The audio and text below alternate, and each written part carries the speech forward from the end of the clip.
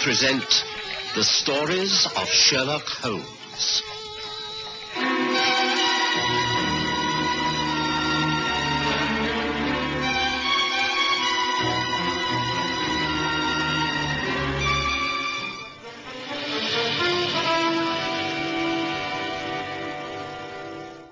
As a medical man, I'd always been a great believer in looking to nature for the secret of health. A balanced diet with everything in moderation, gentle and regular exercise, and plenty of sound sleep. But of course, we all tend to become self-indulgent from time to time. When that happens, I resort to more drastic means. Holmes and I sweated it out in the steam room for a good 20 minutes to half an hour. Had enough, Watson? Yes, I think so. This is going to lose me pounds in weight. Well, it'll all go back on again quite soon. It's purely water weight. Come on, then. Let's have a shower in the next room and then a good massage. I don't want to spend all day in here. Right.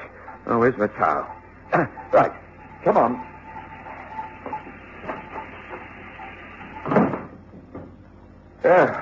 This will turn us up. Feel like new men after this. It's interesting to contrast the effects of heat and cold upon the human body. I suppose this would be quite the wrong thing for a man who was ill to do. Yes, well, it depends upon the illness. His heart was weak. Yes, I suppose so. Well, here goes. 2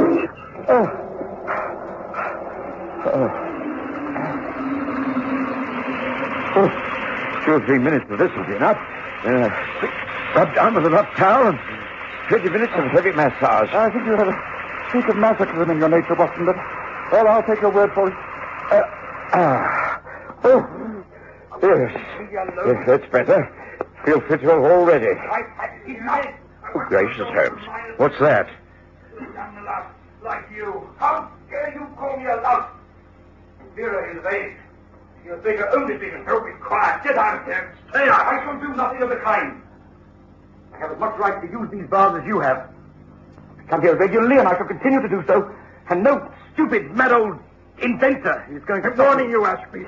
I can't tolerate your persecution much longer. I don't want to persecute you. I want to ignore you. If I find you interfering in any way, You what? Think a weak, feeble old fool like you can scare me? I'll find a way to make you pay for this. I'll kill you. If you get the chance. It will be quite simple for me to put you out of your misery first. Why, Gentlemen, please. There are other people in here. This is a respectable establishment. We can't allow personal quarrels to take place within these walls. Now, kindly dress and leave here as soon as possible. Very well. But I warn you, Kenyon, I won't tolerate much more of this. You'd better pull yourself together and be more reasonable, or you'll regret it. And you'd better mend your ways, and above all, stay away from my daughter. Common oaf. No good loafer. Only after her money, I know that. Now, that's enough, sir. I must ask you to leave. There are other clients waiting. Have that way out, please. Good morning, Mr. Holmes. Dr. Watson. I'll be with you in a moment. Watson? Did you say Watson? Yes, a strange morning we are, meeting all the odd types in here. Remember me, Watson? Rex Kenyon, Research Department at Battersea Institution. Yes. Of course I do. Some years ago. I'd never have known you. You've changed so considerably. Oh, lost a bit of hair and slimmed down. On the other hand, you look portly and prosperous. Suppose you quacks always win, huh? Come out on top. The only people who can bury their mistakes, huh? Well, I can't waste more time in here. I'll be back next week. I'll leave your tip at the office. Goodbye, Watson. What an extremely unpleasant man. Yes, he always was, if I remember. Just make yourself comfortable on the massage tables, gentlemen. You first, Dr. Watson. Just relax, Mr. Holmes. Sleep, if you like. I should think sleeping in here is almost impossible. I don't know. Some people do. Back and shoulders first, Doctor. Who was that man, Watson? Rex Kenyon, did he say? Yes, that's right. I met him some while ago when I was doing some research at the same institute. He used to be a very clever scientist. Turned his attention to many inventions. Patents for dozens of things from steam pumps to vacuum flasks. Vacuum flasks? Yes, small portable flasks for carrying hot drinks. Doesn't seem to have caught on, or perhaps he can't find a firm to mass-produce them. He uses one himself. Brings in cold water to drink. I think it's largely laced with brandy. Rex Kenyon's a very complex man. Terrible temper, you must have heard. Who was the man he was arguing with? Young John Ashby. Another one with a foul temper. Apparently, Ashby's keen on Kenyon's daughter. causing untold trouble. They come here and raise Cain. No wonder you allow it. Oh, I have complained, and they've been warned that it's got to stop. We tried to persuade them to make different appointments, but each claims he was first in booking these hours. Oh, very trying. Well, I must say I'm shocked at Kenyon's appearance. He looks dreadfully ill to me. Oh, can you concentrate on my right shoulder? I think I've a touch of fibrositis there. Yes, that's it. Yes, a bit of a knot here. Just under that old I wall. suppose the incident with Rex These are Kenyon the would have been totally forgotten if we hadn't had a visitor a couple of days later. I came home in the afternoon to find Mrs. Hudson had just announced a young lady. Ah, Watson, back just the right time. This is Miss Vera Kenyon. She's come to see you and not me. Shall I leave you? Oh, please. Please, Mr. Holmes, please don't. The fact is, I would welcome your advice. Oh, what's it all about? Oh, do be seated. I assure you that we shall both help you if we can. Well, my father is Rex Kenyon. I believe you were acquainted with him some time ago. As you met at the Rayner steam bars the other day. Yes, that's right. I must say I'm surprised that he mentioned the fact to you. Well, it just came up when you were talking of ways of keeping healthy. And that is really why I've come to you, Dr. Watson. I'm quite convinced my father is very, very ill. He's a brilliant man, as you must know. He's been deteriorating in health quite rapidly. And it's affecting his whole personality. He will not go to a doctor. He hasn't any faith at all in the medical profession. And I'm worried to death about him. Yes, well, how do you think I can help? Well, you are the only doctor he even knows. Can you not call at our house, quite socially, and persuade him to let you examine him, advise him? If I thought it would succeed, I'd agree immediately. But it's quite clear that your father would not allow me to even talk about his health. You'd never consent to taking my advice, and it only caused an ugly scene. I imagine you find it difficult enough as it is. Becoming intolerable. I have no life of my own. Recently, I became engaged to a young man, John Ashby. I was forced to break off the engagement when father behaved like a madman, ranting and screaming and threatening to cut me off without a penny. I'm afraid John also has a bad temper. Between the two of them, I'm at my wit's end. I'm sorry, I really don't think I can help at all. What do you advise, Holmes? I should think a change of scenery for all concerned would be the best plan. Can you not persuade your father to take a short vacation, get away into the country, even for a few weeks? I have suggested this many times. He'll not hear of it. All he wishes to do is spend most of the day in his workshop attached to the house, drink at the public house, the Falcon, and visit the steam bars 3 times a week. It's the pattern of a total eccentric. But he will not break it. I cannot see what we could do to help. Mr. Holmes, if a visit by Dr. Watson to our home will anger Father, then can you not call? You're famed for your scientific approach to life. Surely you and Father could find something in common. Perhaps you might have an influence over him. I very much doubt it. If anything specific arises, I will most certainly call upon you, but like Watson at the moment, I don't see what good I can do. I'm sorry, but that's that.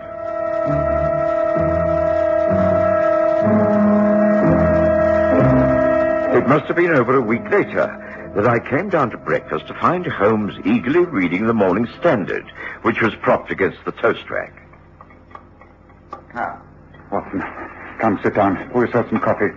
Eggs and bacon on the sideboard. Help yourself and listen to this. Inventor found killed in Turkish bath. Mr. Rex Kenyon, well-known inventor of patent domestic appliances, was found stabbed to death in the Rayner Road Turkish bath and gymnasium late yesterday afternoon. He was heard to be quarreling violently with another client in the steam bath earlier. The body was found by Mr. Paul Simmons, a masseur. Scotland Yard are investigating. The young man has been held for questioning. Yeah. Sounds as though Vera Kenyon's young man's in trouble. Almost a duplication of the situation we witnessed when last there. Those two threatening to kill each other. Oh, we heard them say so. Yes, now it's happened. Well, I said I would help Miss Kenyon if the need arose, and as it's clearly a case of murder... Ah, that may well be the lady herself. Would you answer the door? When I opened the front door, I was surprised to see not Miss Vera Kenyon, but Inspector Lestrade of Scotland Yard. Of course, I invited him up straight away. It seemed he had called about the matter we'd been discussing. Holmes poured him coffee, urged him to smoke his pipe, and get down to the purpose of the visit.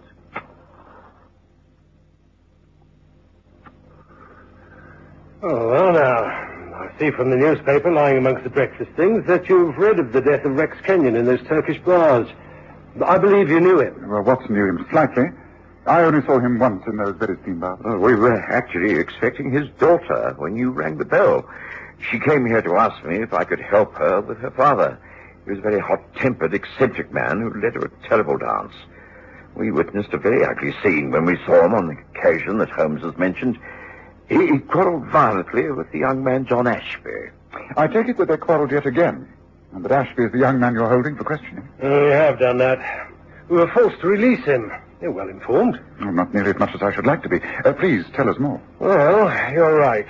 Kenyon and Ashby frequented those Turkish baths. They were continually meeting and always fighting. It seemed that yesterday afternoon at about 4 o'clock, they both arrived at the baths.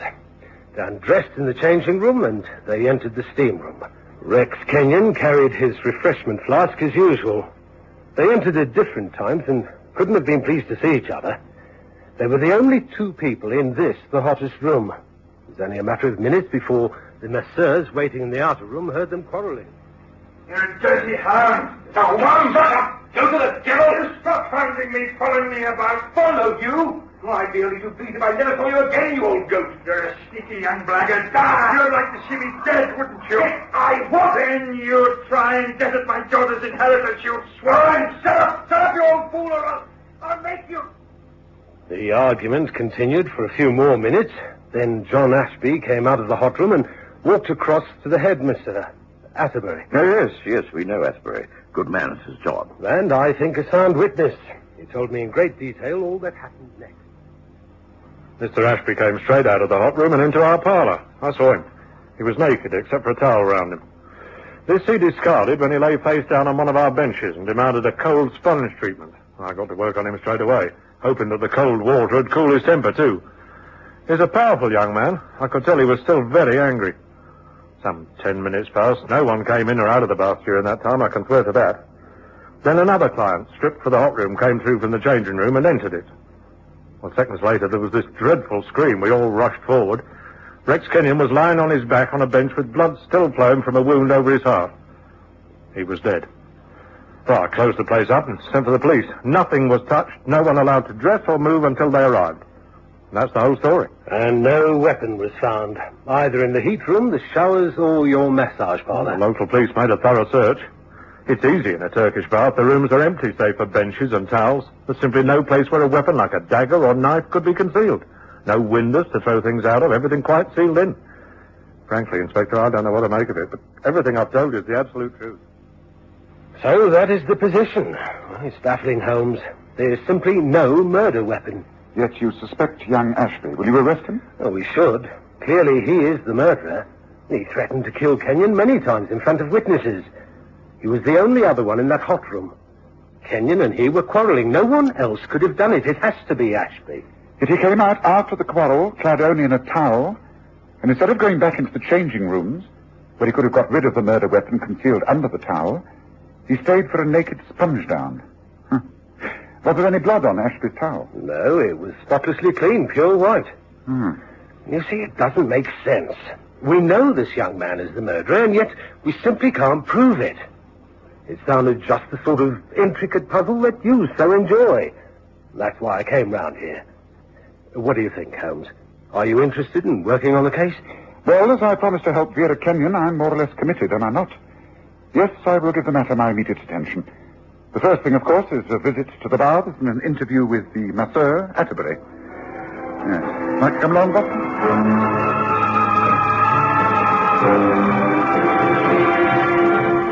We went immediately to the Turkish baths, and Holmes had a long talk with Atterbury, who simply repeated everything he'd told Lestrade. The steam room was not working. Nothing had been touched since the baths had been closed down. We both knew our way about the place, but it was clearly a waste of time. Then Holmes suggested taking a hansom to the Kenyon home. Lestrade knew where it was, and when we arrived, we found a tearful Vera Kenyon and a rather belligerent John Ashby. Oh, Mr. Holmes, Dr. Watson, how good of you to come. I know John didn't do it. He didn't kill my father. Of course I didn't. I didn't like the old man. We hated each other, and it's no use pretending we didn't. I know that the circumstances are dead against me. I can't see how he could have been murdered, and I don't know who was responsible, but it wasn't me. If my father had killed John, I could have understood it. He didn't want John anywhere near me or the house. Why should John want to kill Father? It has been suggested that with your father out of the way, you would inherit a great deal of this estate.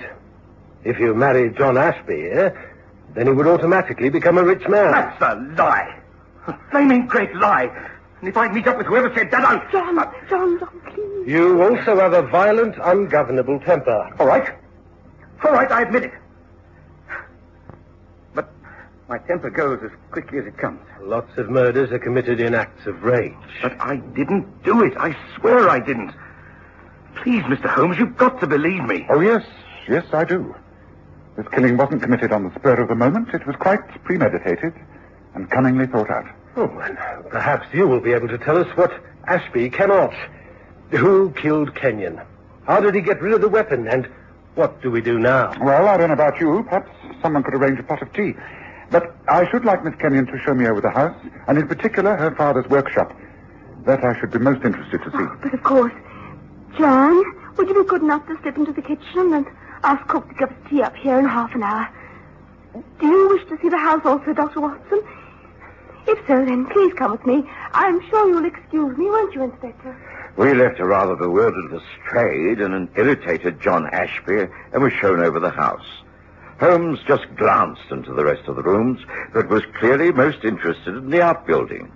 It was a large, well-equipped type of workshop, filled with benches, Bunsen burners, retorts, metal gadgets, and dozens of tools, each appropriate to the experiment being conducted according to the plans pinned above the bench. It was a fascinating place, one in which Holmes could have spent many hours, but he appeared to know just what he was looking for. He prowled around until he came upon a small desk. On the wooden frame was a small design sketched on squared paper. Yes, this is interesting, Watson. See, it's a sort of scabbard. Your father did a great deal of work in metal, Miss Kenyon? He worked in all types of material. Yes, he welded metal into all kinds of instruments and designs. Now, I wonder what happened to this particular subject. Yes, in a drawer, perhaps. No, there's nothing here, although a small book. Deliveries of materials, I think. Orders for things he needed. It says here, 7 pounds of ice, cylinder of CO2 gas. That seems to have been ordered several times, and the last delivery on the day of his death. Yes, now I think all is clear. Look, I'm blessed if I can follow this. Neither can I. I cannot explain. The only way I can tell you what happened is to show you. A practical demonstration of your father's abilities. Now, wait just 1 moment. I need to look around. Yes, it's clear that if something is intended not to be found, it will be deliberately thrown away, and so the dustbins and rubbish boxes. Now, here, this. Now, what about this? What on earth is it? Looks like some form of metal mold. Good, Watson. That's exactly what it is. And now the gas cylinder. Where did they take the empty ones to be taken away? I think there, by the back exit. Yes. Look, there's one by the door. Yes. This is what we're after. Do you have ice in the house, Miss Kenyon? It is very important. Yes, I think in the kitchen. Father installed his own type of gas refrigerator. Then please go and get me a bucketful and ask Mr. Ashby and Inspector Lestrade to come here at once, please. The tea can wait. Oh, very good, Mr. Holmes. Now, Watson, help me to bring that cylinder back near to this bench, will you? This experiment. I did exactly as Holmes instructed, and by the time Vera Kenyon had returned with the ice and Ashby and the inspector had joined us, Holmes appeared satisfied. He started on his demonstration. I don't know how familiar you are with chemistry experiments, but of course Rex Kenyon was an expert. He successfully invented a small type of vacuum flask, the Kenyon flask, which kept the liquid poured into it at exactly the same temperature, be it boiling hot or ice cold, for many hours. He also knew that CO2, carbon dioxide, has a very low freezing point, 80 degrees centigrade. And as it comes out of the cylinder and mixes with the air, it turns into very fine crystals. Now watch. Now observe, this is a metal mold. It looks like a small scabbard in which one places a vicious dagger. Now, this ice-cold material is forced into the mold, directed like this, and forced with ice to be compacted in. Now, notice that if I touch it, I shall virtually burn myself. So the reaction of the skin will be like that of a fierce flame. So, I use a block of ice which I can touch. Now, if that is left to assume the shape of the mold, and when solidified, taken out, what do we have? A perfect ice dagger. That is the weapon with which Rex Kenyon killed himself. It was not murder.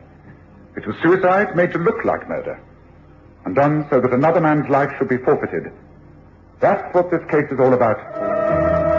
It wasn't until we were back at Baker Street and I was mulling over all that Sherlock Holmes had demonstrated that the pieces of the jigsaw began to fit together. Kenyon used to turn up at the Turkish bath with a vacuum flask. It was the only other article than the towels that went into the hot steam room. I've often said, Watson, that when all the other possibles have been ruled out, what is left must be the answer. In this case, the only object that could be used as a weapon was the flask.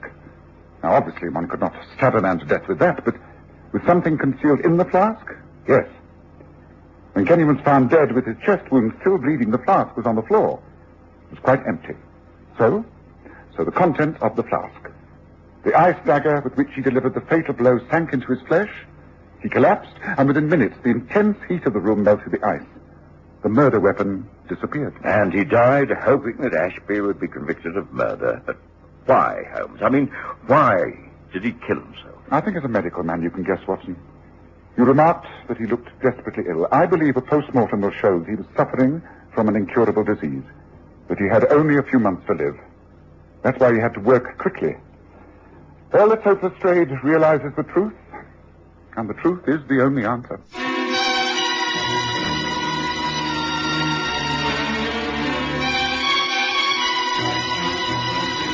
Listen again next Sunday to The Stories of Sherlock Holmes, with Graham Armitage's Holmes and Kerry Jordan as Dr. Watson.